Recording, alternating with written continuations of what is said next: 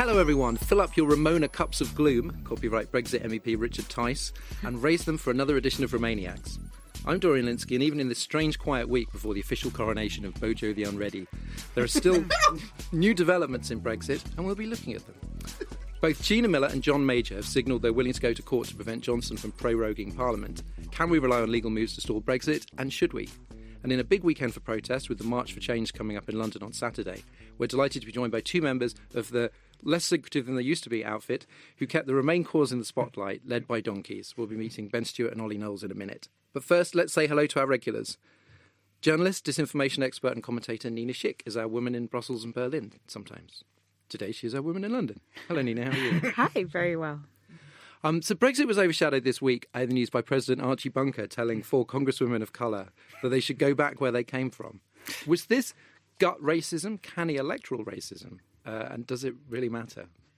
It does matter. And I think that ahead of 2020, it's going to get even more ugly. I think like last week was another nadir in US politics when you just see how nasty it's going to get.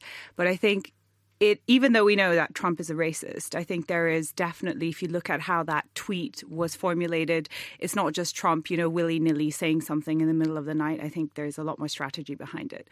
And it's a cold, hard electoral strategy to make these 4 women kind of the face of the Democratic Party, get the Dems to rally around them, and understand that for the people who would vote for him, they're so anathema for them that will serve as a point to bring out the vote for Trump. I think we have a lot lower to go in the US, unfortunately. Well, May called it unacceptable.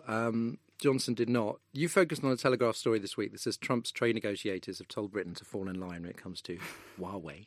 Huawei? Is that right? As the price of a deal. It's sort of criticism of this stuff muted because they're looking ahead to trade deal and don't want to kind of... Yeah, but it's absolutely nonsense, right? First of all, sweet sovereignty dictated by Uncle Sam. It's, the sweetest taste of sovereignty.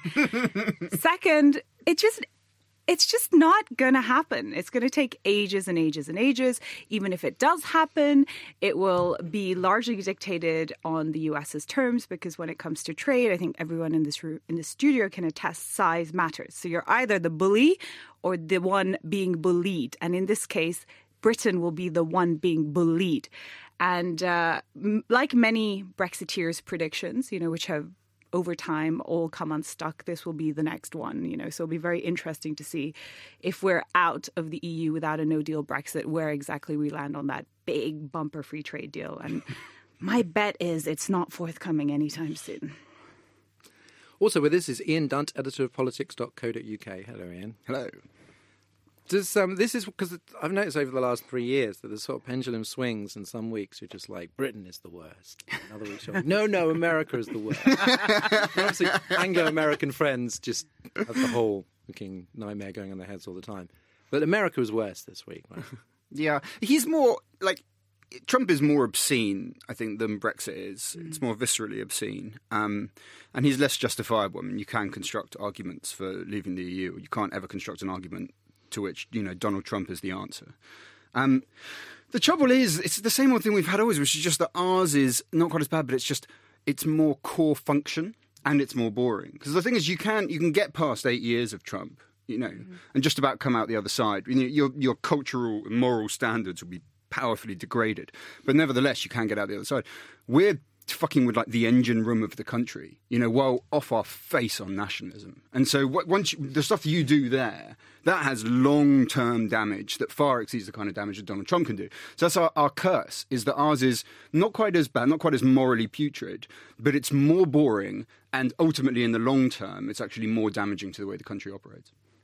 Your Liam Fox loving, however, from the past few weeks, she's had effect. Steady on. with Richard Tice, denouncing him as sort of going native. Will Foxy be joining Remainer now? Has he seen the light? I suspect not. But it is funny, isn't it? Watching them sort of manoeuvre around, because you've had this week we had Amber Rudd held up for years as this great centrist hope in the Conservative Party for no fucking reason whatsoever, suddenly out there singing the all singing, all dancing, no deal song. We've had Matt Hancock, a man who has literally been trying to buy the fridges so he can try and stockpile the medicines. People don't die going, oh, actually turns out, actually maybe no deal was a completely fantastic idea. So they're moving in. Whereas Liam Fox, bafflingly enough, presumably partly because, he's not in Boris's camp, has been actually holding firm on a few things. And now, that leads to the extraordinary spectacle of Tice saying, he's a Ramona too. And this is worth bearing in mind, right? Because when people are like, oh, maybe, you occasionally hear Remainers go like, oh, maybe if Boris Johnson gets it, at least they'll have like a proper Brexiter there, so they can't do what they did with Theresa May and go, well, she was a Remainer all along. Don't believe it for a fucking second. They will never, ever own this thing. And it doesn't matter who you put in, whether it's Boris Johnson, they'll say he's a Remainer, just like the rest of them. He's gone native in exactly the same way that they now say that Michael Gove, who was literally one of the leaders of the actual campaign, is a sort of Remainer Trojan horse.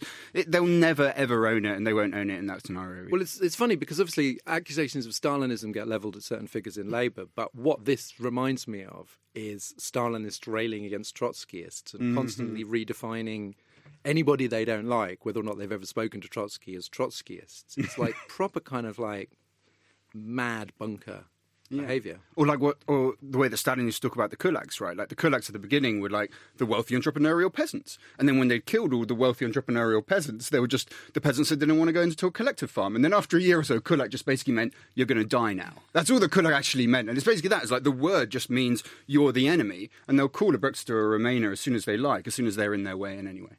Stalinist Brexit Stalinism. It's amazing. Invention. Thanks, Tice.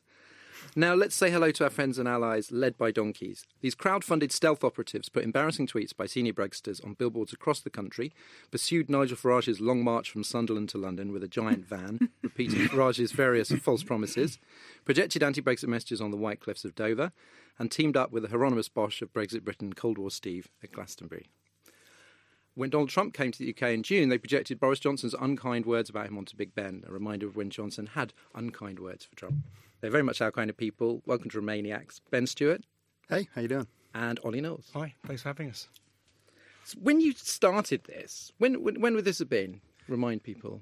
Well, December last year, we originally had the idea. We were sitting in a pub in Stoke Newington, passing around a phone with Cameron's now notorious tweet, Britain faces an inescapable choice, stability and strong government with me or chaos with Ed Miliband. And we were frankly pissing ourselves with laughter at it and had a conversation about what we could do to make this a tweet you can't delete. And we decided that we would put it up on the billboard across the road. We ordered the billboard. It sat in my lounge for several weeks where we did precisely nothing about it. And then Parliament came back after New Year, and it was like a sort of a hurricane of chaos, hitting landfall. And Johnson and Rees-Mogg, etc., were on TV talking about the betrayal of May's deal and how it represented vassalage and servitude. And we just couldn't fucking take it, this hypocrisy. Hang on a second. They were meant to be crumbling before the awesome might of Britain's negotiating position. What's going on here? So we decided to start slapping these things up. I think it was January the 8th. You and I did the first one, didn't we? We decided to slapping up these things just around where we lived on billboards, with a 90 quid ladder from B&Q and a couple of buckets of paste. We tried to get you on as guests months ago, but you were being secret squirrels then. Was it hard to maintain anonymity? And were you braced for being outed, I guess, by someone like Guido Fawkes? Yeah, the anonymity felt like the right thing to start with. We were, how should we put it, borrowing the advertising space. It was a guerrilla That's a legal term, isn't it? Borrowing. So it felt like the right approach. I think we always knew there was going to come a point where we needed to shed that and say very clearly who we are, and that's worked very well. And I think we've not looked back on that decision. It feels good to be able to say who we are, our names, our identities, our backgrounds, and why we believe in this project. Yeah, it's like the Guido Fawkes log. We're trying to sort of present us as the dark money mirror of the Brexit Party's kind of funding malfeasance.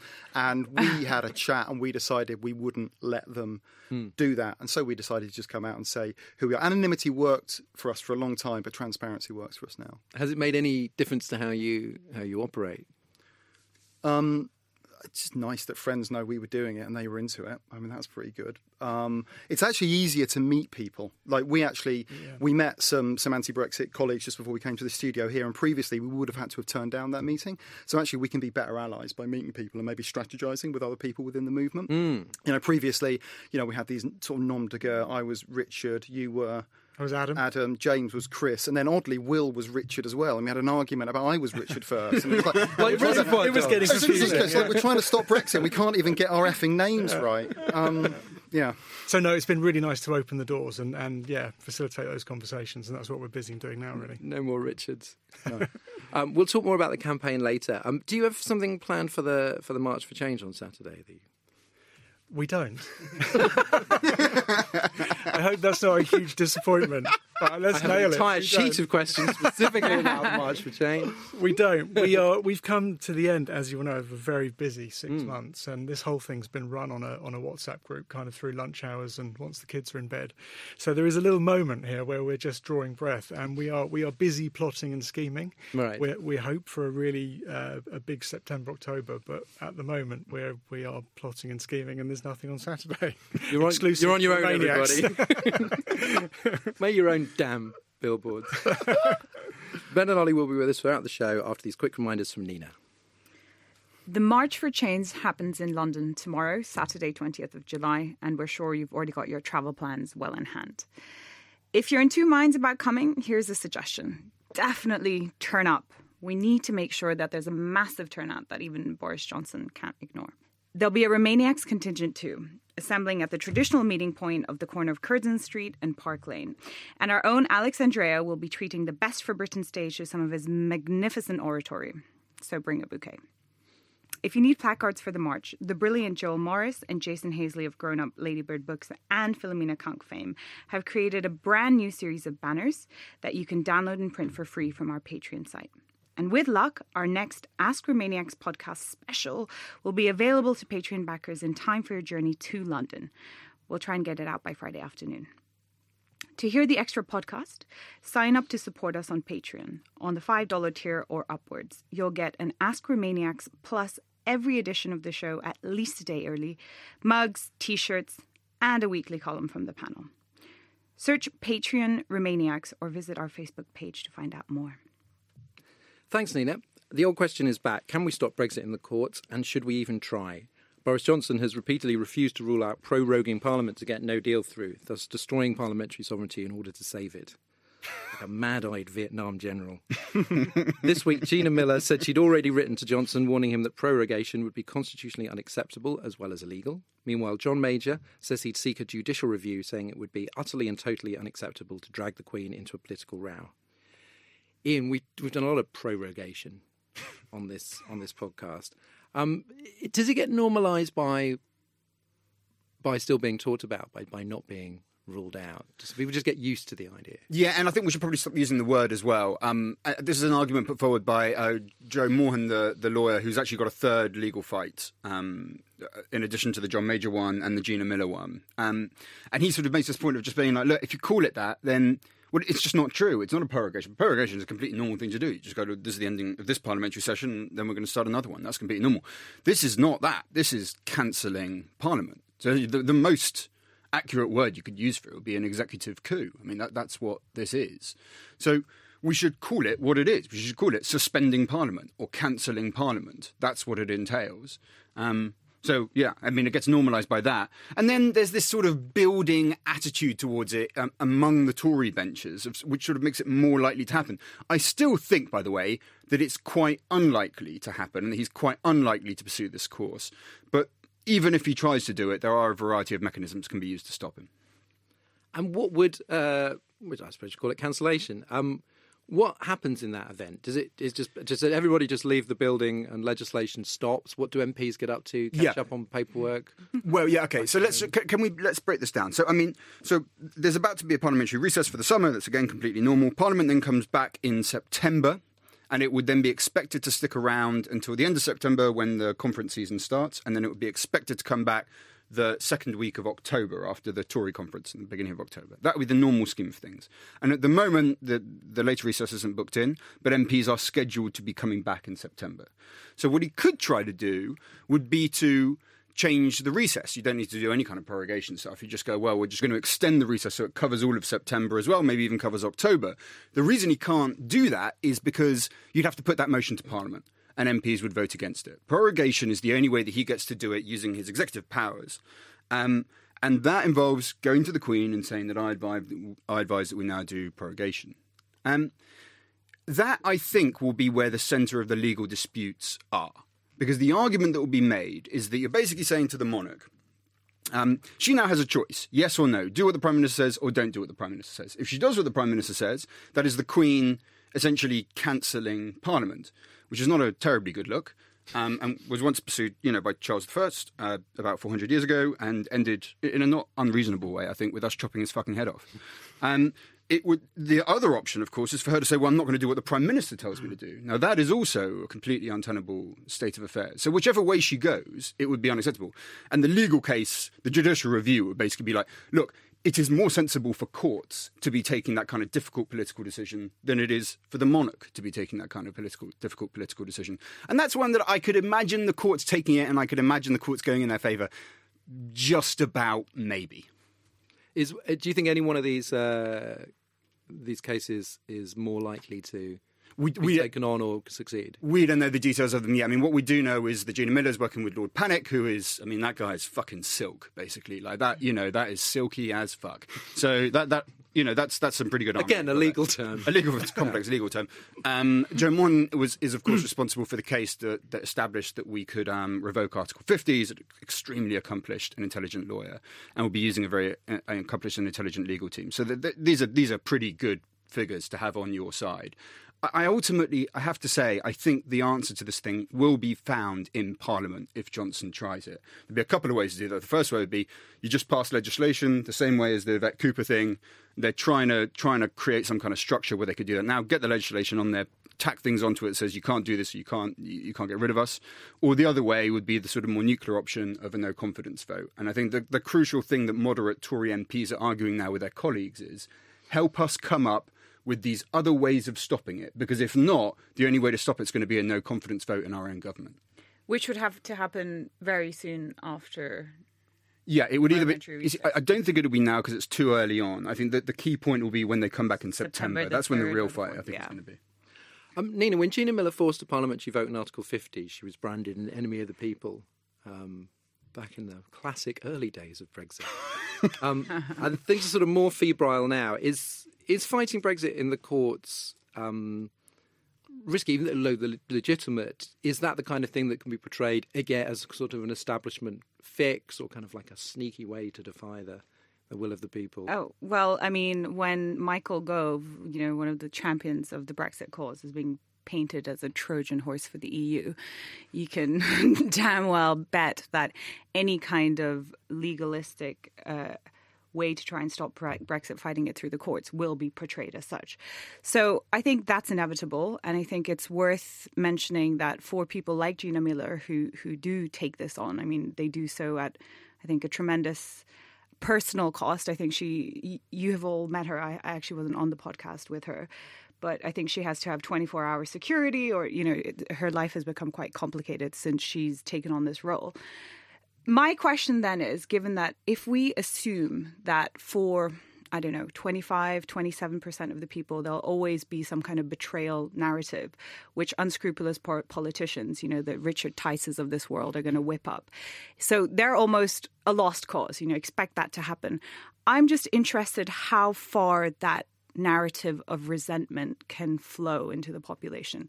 So is it going to be up to 50% of the electorate that will buy into this? Or as we get more and more extreme, will there be a point where decent people will just say, this is unacceptable and we've all lost our minds and we need to have a sense check here? That's what I think is interesting. The last 3 years suggests no. Which then would mean Samuel Beckett waiting for decent people. Yeah. But then in that case, then the next assumption would be that the room for compromise completely doesn't exist anymore. And there's going to be two sides that are hardening. And it will be a kind of all-out battle between remain and revoke or no-deal Brexit on the hardest terms. And there's no point in even trying to reconcile with those who want no-deal Brexit on the hardest terms, because no matter what you say or do, they're never going to be won around. So John Major was also subject of a hit job. One of Johnson's outriders told the BBC that Major has gone completely bonkers and, bearing in mind, one of Johnson's outriders has clearly been driven completely mad by Brexit. There is obviously a lot of anger and hatred on the Brexit side, targeted personalities. Ben and Ollie, when you did sort of break cover, did you get a kind of initial influx of kind of flack, or? We were ready for it. I received one tweet from a man in an ill-fitting double-breasted suit, bright blue and white stripes, and he was on a cruise somewhere. And I thought, this is what you've got, I'm ready for it. Yeah. So actually, pleasantly surprised, very little, but we were ready for it. He called you a parasite. He called me a parasite. Yeah, we thought we'd get more, and that's actually, we were a bit nervous about it. It's one reason why we actually were anonymous for a while. There's a few reasons why we were anonymous. One of them was that we committed criminal damage. Another one was that it was kind of working for the project because there was a kind of sense of mystery about who was putting this stuff up, and that was really working in local and regional and in national media as well. But another one was actually, Nina, you were talking about Gina Miller. We looked at what happened to Gina Miller and we said we do not want any of that. Yeah. You know, all of us are parents of young kids. My partner was pregnant with a baby due on, of all days, March the 29th. Oh, gosh. You get to feel a bit defensive about your homestead at that point, and we just didn't want any of that. And in fact, if you look at some of the comments beneath the Guido Fawkes piece where they came for us, it's a putrid cesspit of kind of abuse down there. As it was, Ollie and I both work for Greenpeace. The Greenpeace office took the most of the trolling. And another thing, we took down our personal social media accounts when we knew that Guido was coming for us. Now, he presented this as like, what have we got to hide? And it was actually, we just don't want weirdo Guido faux journalists looking at pictures of us with our kids. Is that okay? So actually, it wasn't as bad as we feared. Do you have any theories as to why outspoken woman of colour Gina Miller tends to get a rougher time of it? I think there's probably some crossover with why outspoken woman of colour AOC gets accused of being a socialist that needs to leave the country, where the actual socialist Bernie Sanders doesn't seem to get the same abuse from Trump. Mm-hmm. We should look into that. You've hit on a rich seam of political analysis here. Wait a minute, has anyone noticed this? Right, now let's have one of our regular features, Gone in 60 Seconds. This is where one of our panel takes one of the tedious Brexit arguments that we've heard over and over and totally shuts it down, as the Express would say. Destroys it in less than a minute. This week, it's Nina's turn, and she's doing your Uncle Ken's perennial favourite. We have to leave the protectionist EU in order to become champions of free trade. You've got 60 seconds. Go. Okay, this is just one of my favorites. It's just no, okay? You can criticize the EU on a bunch of things like foreign policy power, but you absolutely cannot criticize them on being champions of free trade in the world. They're literally the world's largest trade bloc, the biggest exporter of goods and services. And free trade is one of the friggin' founding principles of the EU's single market, which is why you have 28 countries, most integrated free trading area in the world, goods, capital, people, and services. And of course, they also have a bunch of other deals with other countries around the world, over 40 deals, over 60 countries. And of course, the UK is going to leave all of that. And we are desperately trying to roll over the existing trade arrangements. That's what Liam Fox has been doing for the last 3 years. He's not been doing new trade deals. Fantastic. That's 50 seconds. Shut up, Uncle Ken. I don't like the way that you just did all of that, really relaxed, really chilled and full of content. When I had to do that thing, I just sat there sweating and saying the word fuck for like 70 seconds. I was like, am I out of time now? Smoothly done. So, the good news is we won't have to think about the Tory leadership contest for much longer. The bad news is because we'll be enjoying the honeymoon period of Boris Johnson, Prime Minister. Oh, God. Ben and Ollie, are you looking forward to the Johnson administration from a kind of professional point of view? Because as a sort of famous opportunist whose only principle is becoming Prime Minister, has he sort of bequeathed you lots of good material? It doesn't seem like you'd have to do a lot of kind of digging in the vaults to find The American military calls this a target-rich environment. Yeah, look, I mean, for my sins, I went and bought Johnson's book, Lend Me Your Ears, and have read the 500 pages of it. And then, there's a lot of underlining in there. That guy has got a rich and storied history of demanding NHS privatisation. And I think that's going to be something that we want to get out there, definitely. The question for us is what value can we bring to this? What added value can we bring to this? The Guardian, with all its kind of huge resources, is kind of had a series at the moment, the real Boris Johnson. So the question for Ollie and I and James and Will is, what can we do that breaks through that other people and other media haven't done yet? Do you think Johnson is one of those figures like Trump, the sort of Teflon figure that can sort of shrug off anything from sort of like mockery to sort of hard evidence of wrongdoing? Is it hard to land a blow on somebody that doesn't give a shit? I think it is, and we've seen that with, look, this is a guy that's on tape arranging or advising on how to beat up a journalist. This is a guy who had the problems with the police visiting his house a couple of weeks ago and seems to have ridden that relatively easily. I think the key vulnerability that Johnson has is when people manage to tag him as a typical politician. At the moment, he's winning because he is managing to project an image of an atypical politician. We've all heard the stories about before he goes on an interview, he loosens his tie, ruffles up his hair, pretends that he doesn't know his brief and bumbles through. I think one of the real vulnerabilities he's got is the habit that he has of not answering questions that Andrew Neil rumbled the other day. And I think people are beginning to think, hang on, this is a typical politician. And if opponents of Johnson can land that narrative, I think that is where Johnson can really be hurt. Ian, the only key development in the final debate between Johnson and Hunt was that the backstop was apparently dead, and they ruled out escape hatches that they would have been impossibly lucky to get in the first place, like me insisting that under no circumstances want to accept a Pulitzer Prize when nobody's offered me one. They both sort of promised to throw the backstop out of a deal. What does any of that mean? We know, obviously, what it means in this thing, which is basically appealing to the base. What does it mean practically? I just can't see how you'd get a deal through. You're basically kind of even the potential avenues. We didn't think that the EU was going to offer a time limit or unilateral exit from the backstop, but at least you could have someone there going, there is a point to me going to talk to them because these are the things that I want. And we were like, well, you're not going to get them, and they're still going to go for it anyway. By the time, remember, by the way, that was their position mere months ago. Yeah. Like 2 months ago. Now, apparently, even that's betrayal of the great, Brexit dream.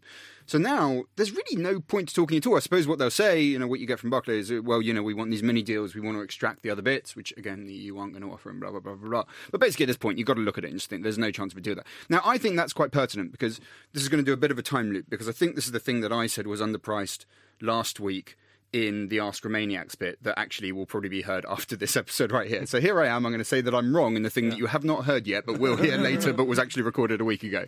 And that was I thought it was underpriced the chance of Boris coming back with a deal that people might just vote for, that he could take something that wasn't so different to May's, and if you could just go back on a few things, but ultimately put the same deal in front and go, look, I'm going to sell this a bit more charismatically, and I've got the sort of fresh face thing of I've just come into power, and I thought maybe there's a chance you could get over, how many? 12 Labour MPs to do it? Those Labour MPs look like they desperately want this whole thing to go away and might be prepared for it now. And I thought that was a real live present danger, to be honest. And the fact that now it looks like any deal, almost sort of out of principle, is not tolerable to them, means that avenue is now closed off. Nina, the pound's at a 27-month low. Does that suggest that business has concluded that no deal is going to happen? Do you think it's related to anticipation of no deal? I think business still underprices the risk of a no-deal Brexit because they think that this is, so catastrophic that surely politicians will sort this out. I think everyone in this room, when they talk to business leaders, you're like, oh, well, it'll be fine in the end. And they will go to Brussels and sign on the dotted line. So I think it is massively, massively underestimated in the markets. So if there is a no-deal Brexit, expect the pound to fall even more. Expect there to be a lot more chaos, especially at the borders. And I cannot understand for the life of me why Boris Johnson and Jeremy Hunt made their very limited manoeuvring space even smaller on Monday by saying that the only way they're going to pass this deal is if they absolutely remove the backstop. That is just not going to happen. And when I talk to my contacts in Brussels, there is an increasing view now that it might have to be no deal because there's just no way, there is no substance on which they can negotiate. And what's more, there is no time. The EU's negotiating team has already broken up. By the time Boris Johnson is expected to have his first meeting with EU leaders on the 17th and 18th of October, there are 9 working days until October the 31st, which is when the deadline ends. So 9 working days for Boris Johnson to negotiate a new deal. I mean, the only thing that needs to happen for us to crash out with no deal on October the 31st at 11 p.m. is for nothing to happen. It's the only option where it's the default option, obviously. Well, there's a lot of kind of musical chairs in the Tory party that we're saying, like people like Jeremy Hunt, Matt Hancock, Amber Rudd. Why was alleged moderate Amber Rudd have lined up behind Johnson? But then you've got people like Hammond, who are on the outs, who are sort of like rebels in waiting, which suggests that there might be some more people to kind of join Grief Squadron on the on the back benches. So you might have a more sycophantic cabinet, but kind of more restive back benches. Do you think that there would be enough Tory votes to block no deal somehow, to bring down the government? Yeah. Yeah, I think so. I do, yeah. I think there's enough. I think there'll be enough when it comes down to it in the confidence. It will be tight, but I think there can be. I think that there are mechanisms to stop no deal in Parliament. Now, there is controversy over this, but I would just take you back over and over. Just watch what John Bercow says. Don't think about what's convention, because that's not what he's playing with. He's made it pretty clear what the mechanisms are. He's made it pretty clear that MPs should use them. He will provide those vehicles, I think, for MPs to stop this thing. And I think that in the end they will. But I'm not saying that, but, I'm not sleeping easily at night, whistling to myself, being all happy, because it's going to be tight. And there's lots of different working parts and personalities in there. But I think ultimately when it comes down to it, I don't think, Parliament will be cancelled. I do think Parliament will be sitting, and I do think that they will stop this. So do you think Big Phil is going to become a new podcast favourite? Che Guevara, yeah. I mean, because you've got to say, there's a bunch of them of that kind of Tory figure, and not all of them are going to, they're not all going to live up to the rhetoric that they are sometimes telling journalists right now. Yeah. So they talk tough and they don't always perform, but I think enough of them will perform. Remember, the government's working majority, if the by-election next month goes the way that we think, it's going to go down to 3. So this is not. It's not like you don't need to climb Everest. You know what I mean? Just fucking get to base camp, man, and you've got enough there. Relatedly, Labour MP Sarah Champion, quite a remarkable performance there, is now backing no deal, having opposed May's deal because May hadn't added enough protections. Now apparently you have to go for no deal because, quote, it's poker, isn't it? She lost all her chips, which is a great analogy, champ. So you've got the leadership, the Love Socialism meeting, the anti-Brexit meeting, had Diane Abbott, Emily Thornberry, Dawn Butler addressing it. This is the group formerly known as Love Socialism, Hate Brexit, now officially known as Love Socialism, Rebuild Britain, Transform Europe. Oh, which fuck it sounds like is that real? It sounds like a to-do list, in brackets, and really kind of shows that Chuck Tick aren't the only ones who can fuck up a name.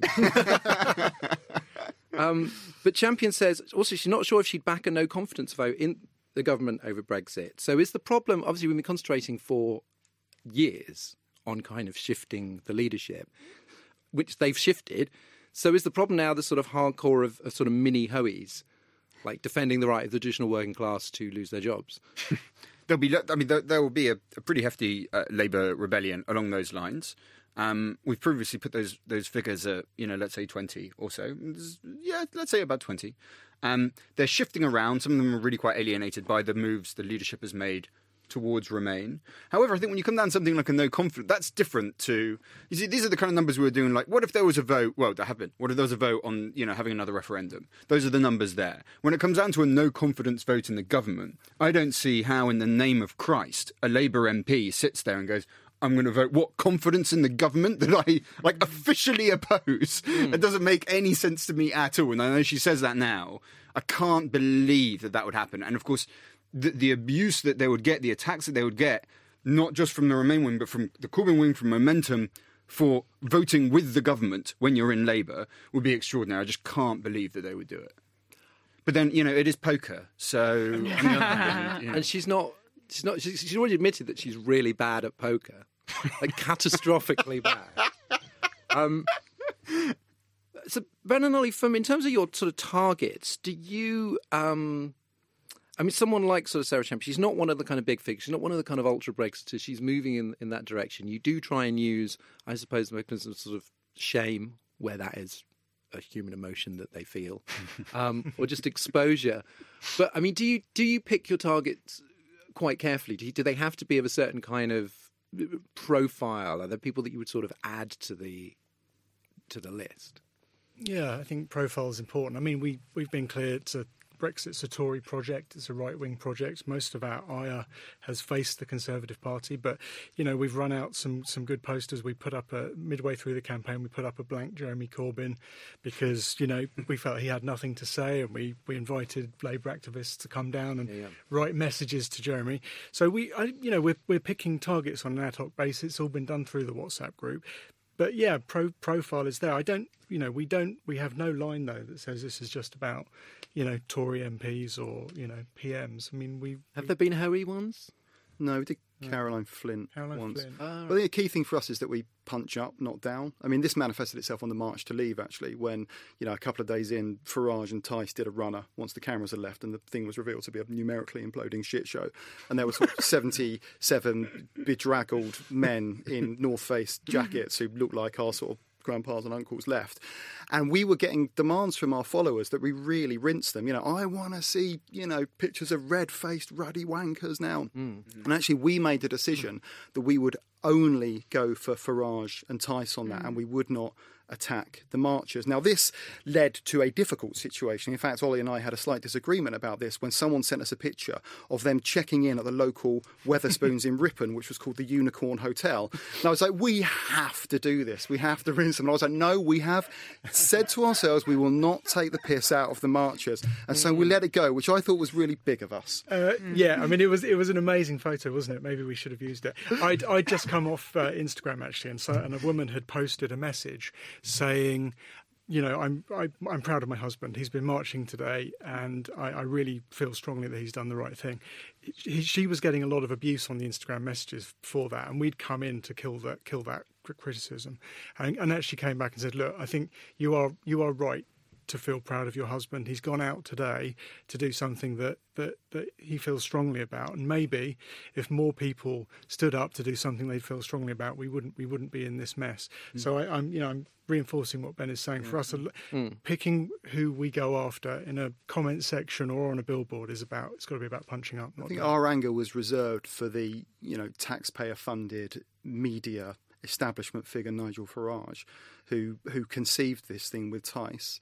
And then as soon as it looked like a failure, he did a runner. And the people actually, they pay 50 quid each to be on that march. And I think we felt they were abandoned by them. And Will, who was one of our number, who was following the march at the time with the drone and the vans, shouted out, like, where's Nigel today? And they go, he's doing his LBC show. It's like, so he put his LBC show before marching with those people. And we just thought that was unconscionable.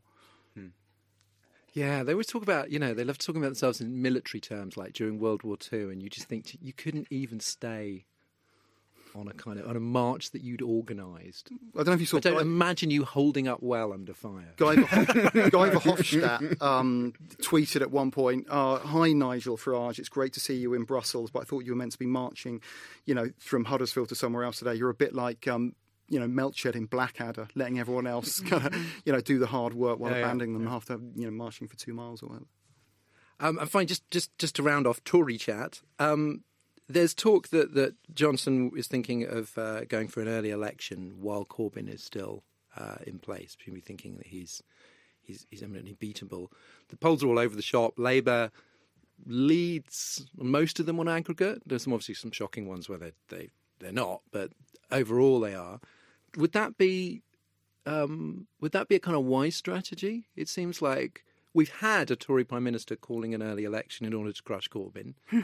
Didn't go well. Would he do it again? he's obviously going to want to do that because we think about to have a working majority of 3, and anyone in that position is going to want to not have a working majority of 3, and he's going to want to use the fact that he has some kind of fresh-faced appeal of, someone's new, they come in, almost everyone gets a bounce in that scenario. They'll be treated quite nicely by the press at the beginning because the lobby are just terrible at that. They will always be very nice to someone that just comes in. His problem is the sequencing. He thinks, and he's probably right to think this, that if the Tories go into a general election before they've secured Brexit, then they'll be destroyed.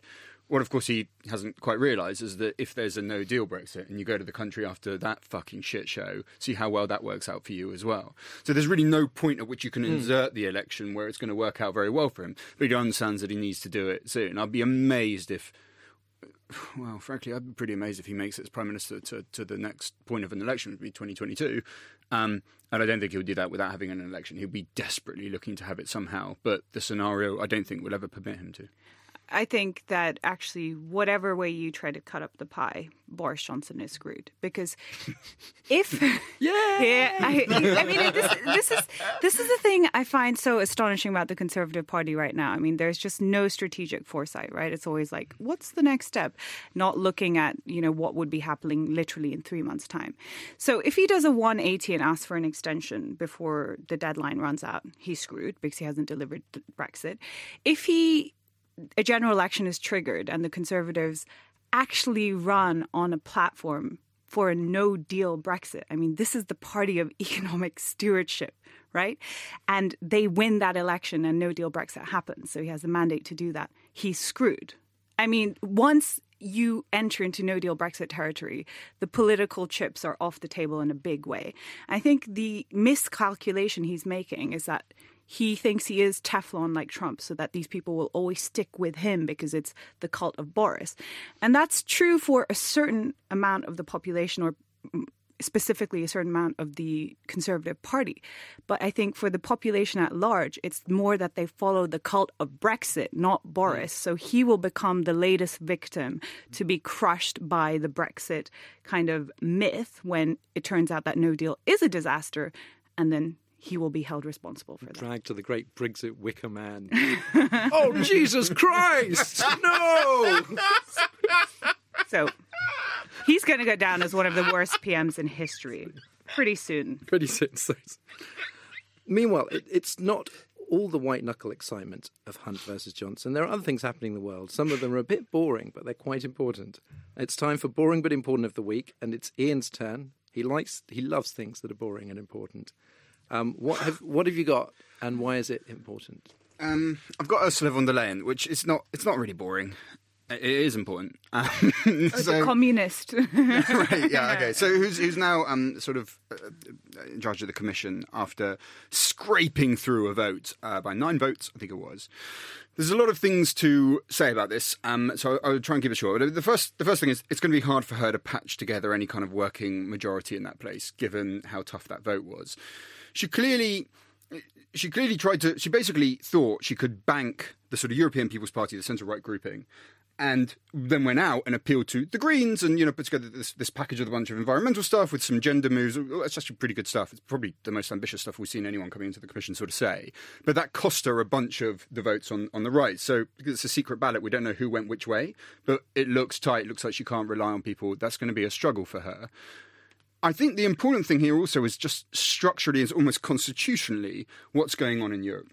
So there was this thing called the Spitzenkandidaten thing, which is basically it's about 5 years old. It's from 2014. And it was when the Parliament started to take a bit more control over who was leading the Commission. And they'd managed to get this convention in place. So going like, well, the largest group has put forward someone, that someone should be considered the person that would lead the Commission. Now, that has fallen apart because the EPP put forward like a man he was a sort of charisma vortex. It's like wherever he went, you just thought, like, I can feel the blood sinking from my fucking face. The typical grey men in suits in Brussels putting forward grey men in suits and off you go. This then didn't come out of that process. This came out through basically a fucking, this sort of late room stitch up that Brussels sort of does. And so the Parliament has actually been pulled back. It's lost some of the power, and that's really unlike parliaments to accept that kind of shit. Parliaments, all of them, grasp for more power, secure it and keep it. And in this case, it's falling back a bit. That's, I think, a really It's an unfortunate sign, even though the manner in which they've used the power has been deeply suboptimal. I have to say, you look at this stuff and you think, when we talk about the Remain and Reform thing and blah, blah, blah, you have to look at it and think, when we talk about Remain and Reform, this is the kind of shit that we should talk about reforming. I've got a feeling Nina's going to disagree with me, which would be exciting. But honestly, there is no reason for this position not to be directly elected by people. Now, the reason that it's not, of course, is because Eurosceptics would be the ones to kick against that. They don't want to show that there's a European demos. They don't want to give that kind of power to those figures. But ultimately, when you look at this stuff, that figure should be elected, and the way this was done, from the votes before to the late night stitch up, it is pretty drippy stuff. And I have to say, I'm rather depressed by it. Well, one thing that's worth noting is that the entire Spitzenkandidat system, so the idea that... That's how you say it, Ian. Yeah, I know. I should fucking own you right now. So this is the idea that the European Commission president is going to be a leader of the biggest grouping in the European Parliament. So it's more democratic. It's a German idea. Do you know who rallied really, really, really, really hard against this idea in 2014? So much that he had a big veto with the European leaders at the European Council Summit. David Cameron. Britain, one of the countries who, while we were still, on course to be in the EU and reform it from within, was complaining often about how undemocratic it was. Really opposed the idea of the Spitzenkandidat system. So now, obviously, we've gone back to the way that they've traditionally done it, which is political maneuvering, backdoor kind of appointment, which is another thing that Britain really hates about this. So you can't have it both ways, right? So if you try to make the process more transparent and democratic, you're against it. And when it happens the way that it's always happened, then you're also against it. I mean, the second point to make is that the European Commission, they are the EU civil service. Right. So there is a point to say that these bureaucrats should be appointed by the European leaders. We've got Ben Stewart and Ollie Knowles from Led by Donkeys with us this week, the guerrilla poster hangers and satirists who've helped keep our spirits up over the last few months. So you talked about how it started in January. I thought it had been going longer. So did it catch light really, almost instantly? The first one we put up was David Cameron. That was Ollie and I went out. It was on the A10 in London, actually opposite the Birdcage pub in Stoke Newington, where we came out with the idea. And that did. I remember we walked up to the pub to have a pint after that, and we thought it looked amazing. The visual impact of having a tweet up that big was really good. But we said, look, we have to be prepared to get 7 retweets off this, and no one really care. And 24 hours later, we had sort of 3,000 followers, and we thought we were onto something. So actually, we hadn't planned to do anything for a week, but we went out the next night and did David Davis in Clapton. Then the Sunday, we did Michael Gove in Romford. And then the Tuesday after that, which was the night of the first meaningful vote, where she went down by 202, we did 4 in a night in Dover, the kind of front line of Brexit. And that was the night it took off, didn't it? It just, the next morning when we tweeted out, it just exploded.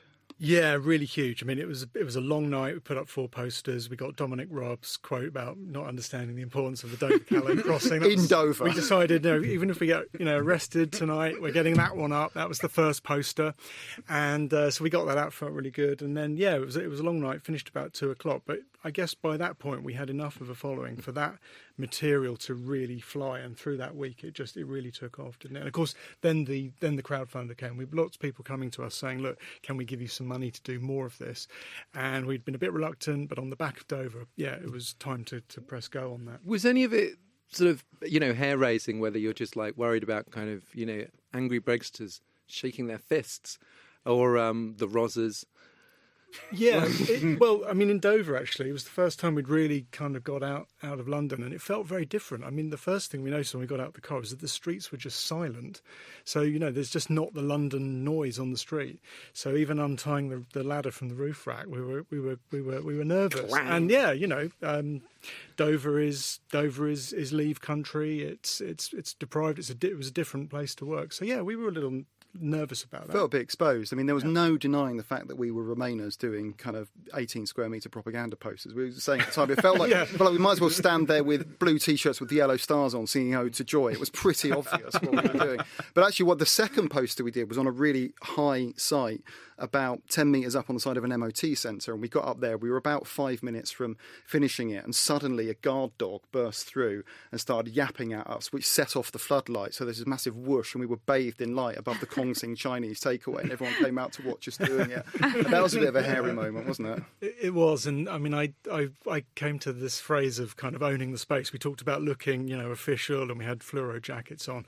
And I remember being at the top of this ladder and just hoarsely whispering down, "Own the space, own the space. We're going to be fine." And have you accidentally joined the Gilets Jaunes now? yeah, quite. Because I first saw your billboards like in the flesh in London's trendy Islington, where I live. But also you're talking about Dover, and obviously they've appeared in leave areas. How do you because they seem to have a twin purpose. They kind of fire up Remainers, but also they've got an effect, kind of pointing at hypocrisy to leavers in leave areas. Did you really kind of, once you got going, sort of really strategize the sort of map and where certain posters would work best? Yeah. I mean, we thought that the Raab Dover poster would work best in Dover, but generally, actually, like Les Bois Donkeys was best understood in the early stage, at least. Actually, less as a poster campaign as a local and regional media campaign. What we were doing, we thought, was trying to create political street theatre in leave areas that would allow local and regional newspapers to report these quotes on our terms. And our analysis, for what it's worth, is that the Remain campaign, I'm not going to slag off the Remain campaign, they had a really difficult job, but hadn't done a particularly good job of creating passion and street theatre in leave areas. Now, Ollie and I work for Greenpeace, the other two don't, but we are, I guess, experienced that through direct action, creating political street theatre that speeds up the national conversation and allows the media to talk about relatively boring issues in news stories. And that was the whole point of it. If a poster didn't get a local or regional news article attached to it that said, look at what Michael Gove said compared to your observed reality as we go towards the second meaningful vote, then in a sense it hadn't succeeded. So it was a way to kind of hack the local media. We didn't expect it to take off quite, as successfully as it did, to be honest. Yeah, my hope with the project is, I think we've been a morale boost to the Remain campaign, and that's great. A small part played in that. My real hope with the project is that in putting these posters up in leave areas, we have provided people with an opportunity to really reappraise these politicians' words against the reality which is unfolding. And I think in an information overloaded age where very often you're given this information but you're told how to think, it comes with a long commentary, I hope somewhere, and it's hard to measure, but I hope somewhere that we've created space for people, out walking the dog, out with their families to look at these words and hold them up and reappraise them. And that for me is, I hope, is one of the big values of the project, which means it's properly outside of the Brexit Westminster political bubble. I think that's our response to that. And certainly in terms of where we go next, I want to get lots more information like that up in leave areas where I just don't see it getting through. Mm-hmm. Because you have some thoughtful critics like Stephen Bush at the New Statesman, who sort of thinks that the campaign ends up helping Brexiters by amplifying misinformation, because a lot of the people who see it, and certainly the people that you're talking about, don't really sort of care about inconsistency or hypocrisy. So that line is that it's sort of self-defeating. Is that?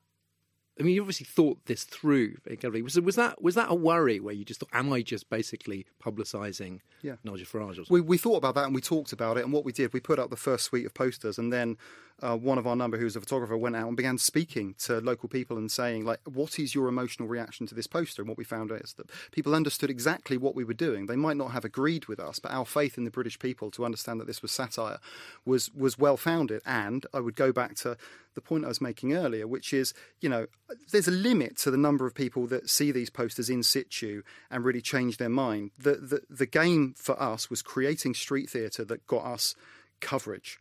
And I think if you look at the coverage that we got, where we were mediating what was being said and our quotes were being provided, etc., then that's really where it broke through. And actually, I've spoken to Stephen about that, and I made that point. So is there any way to? Is the only way to gauge their effectiveness by talking to? So it's by if you get local media, if you get media coverage and the reactions of people that you're talking to. I think there's another thing as well. We were frustrated by the extent to which these figures were doing media in January and February and weren't being asked about their previous statements. And success for us looked like Liam Fox or Michael Gove going on the Today programme or Channel 4 News and being asked about the number of trade deals we were supposedly going to sign, or we hold all the cards and that kind of thing. Now, I can't tell you what was in Emily Maitlis's mind or John Humphrey's mind where they threw those quotes back at them, or Michelle Hussein, but certainly we felt we saw an uptick in the number of times those Brexiteers were asked to account for their previous statements. And that was one of our objectives. It's not rocket science. It was incredibly frustrating to see the likes of Gove going out there saying it might be that we can't export food anymore, compared to what he'd said 3 years previously, which was, I can guarantee that Brexit will have absolutely no effect on our ability to export food. So, that poster was up outside Billingsgate Fish Market. Did the fact that it was there mean that he was asked about that? No, it's the fact that we managed to accrue 200,000 Twitter followers and managed to amplify it in kind of political commentator, anti-Brexit and Brexit Twitter, and therefore made that quote famous a little bit. Yeah, there is that tradition, isn't it, of street theatre where it's kind of working on the street level, but it's also you're trying to change the media conversation. Totally, because it was certainly a maddening thing where people just wouldn't be caught. They wouldn't be called out. You'd just be saying, like shouting at the radio, going, "Remember that thing that he said." I suppose now, actually, chaos with Ed Miliband. That actually became Ed Miliband's Twitter handle at one point. That's become kind of like one of the most famous tweets of the modern era. It's on 23,000 retweets now. Is it annoying sometimes though when they've actually said something and it's not a tweet and you have to put it in the tweet? You've got the tweet format and you have to put underneath wasn't a tweet. No, I mean we had a long discussion about whether we should do that, and we didn't want to be disingenuous, but we felt the tweet format was. A tweet is uncompromising, it's declarative, it's visually arresting, it's the shape of a billboard. And so we were thinking, do we have to limit ourselves to tweets, or can we use their quotes and design them up as tweets as well? Jacob Rees-Mogg tried to push back by saying I wasn't on Twitter until 2011 and therefore this is fake news. But what we found is, as long as we've put that caveat on it, I think it's fair game. It was not a defence to say I didn't tweet it. I actually said it in the House of Commons. Fair game. You got us. So presumably, if we get no deal, there will be lots of billboard space available. And you said you were kind of taking a breath and then sort of planning what you were going to do next as we go into this period in which Boris Johnson is meant to negotiate a deal in 9 working days. So what can you say about how you would like to sort of expand this or kind of develop the idea? Well, we are, there's no easy way out of this mess. I guess we are all reluctant second referendumers, and I think for us, a lot of what we want to do is keep the idea and support for a second referendum alive. I think there will be a lot we can do to attack the legitimacy of Boris Johnson through that period and beyond October the 31st, and particularly where it relates to, the issues that people really care about and are concerned about, things like the NHS. So, there's a lot we can do with that. I think some of the bits we've most liked about the campaign are where we've actually involved people and created discussions and dialogue in the street. That we did the huge banner in Parliament Square on the March to Leave. That was a great moment because it just, it involved lots of people. It was highly participative. I mentioned earlier the Jeremy Corbyn poster, but we had a lovely moment when we did that where we'd invited these activists to come and write messages to Jeremy Corbyn. We had cyclists stopping, we had truck drivers shouting out their window and hooting their horn. For a moment, we had like a real dialogue, a thing happening on Brexit in the street. And I think if we can do more to create that discussion and those moments, I think that will be a contribution. And sure, it will only be a contribution, but I'd like to think we can do some of that. I think something I'm really interested in is attacking the legitimacy of no deal.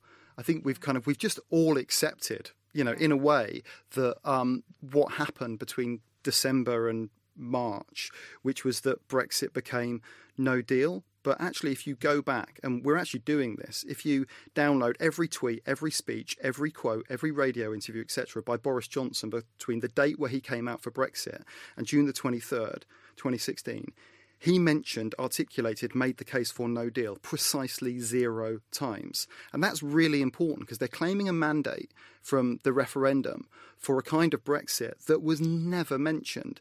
And I think, at the moment, we haven't done enough to speak to Leavers about that and make sure that people understand that a case was never made for no deal before.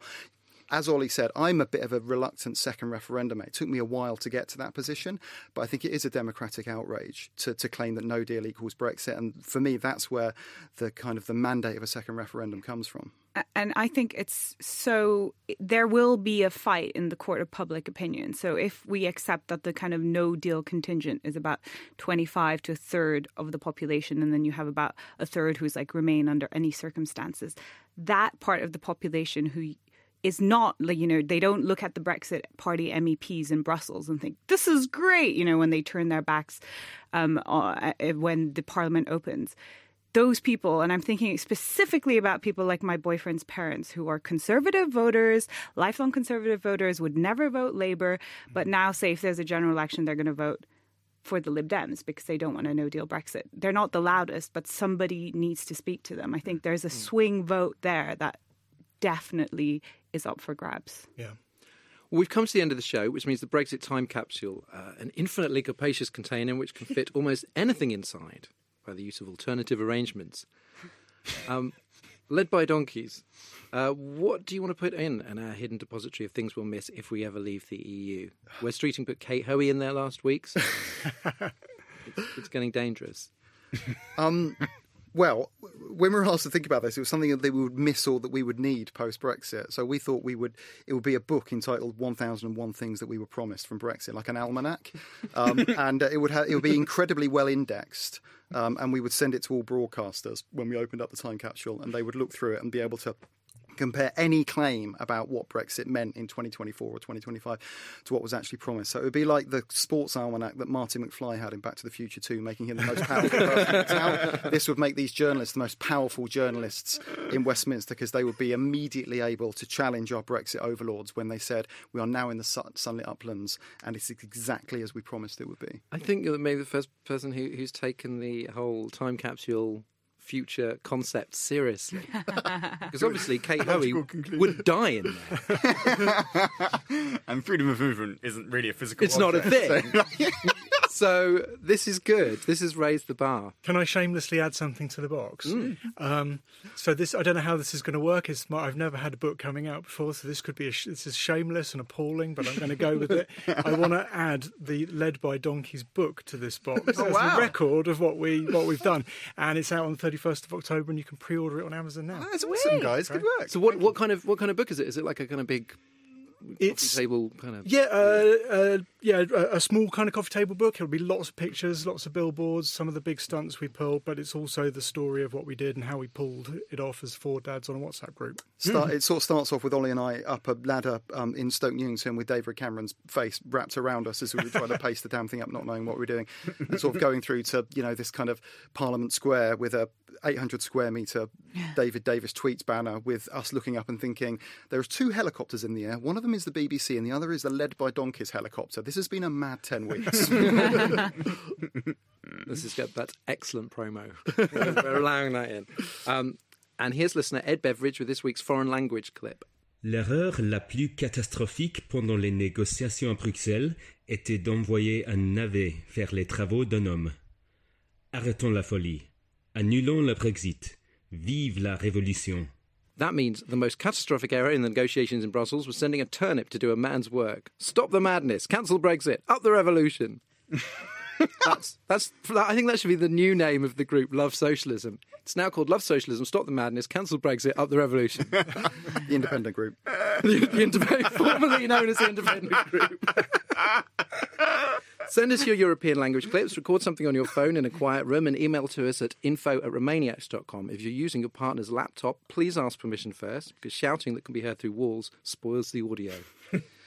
And that's the end of the show. Ben and Ollie from Led by Donkeys, thanks very much for joining us. Best of luck. Don't fall off any ladders. Now, here's our theme tune, Demon is a Monster by the legendary Corner Shop. You can get a free download of the track from their website, ampleplay.co.uk. Thanks for listening, and thanks to our latest Patreon backers.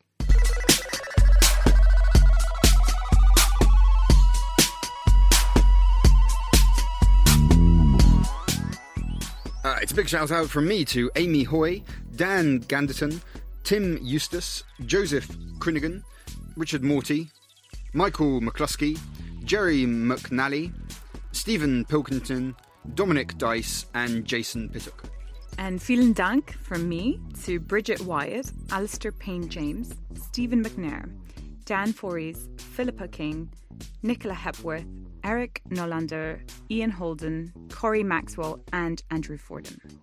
And finally, thanks for me to Kim, Jim, Rob Newton, Ashley Kovas, Noel Rum, Cornelia Sanders, Leonie Cannon, James Stevenson, Leonie Schmid, it's the Leonie week, and John Lish. See you next week.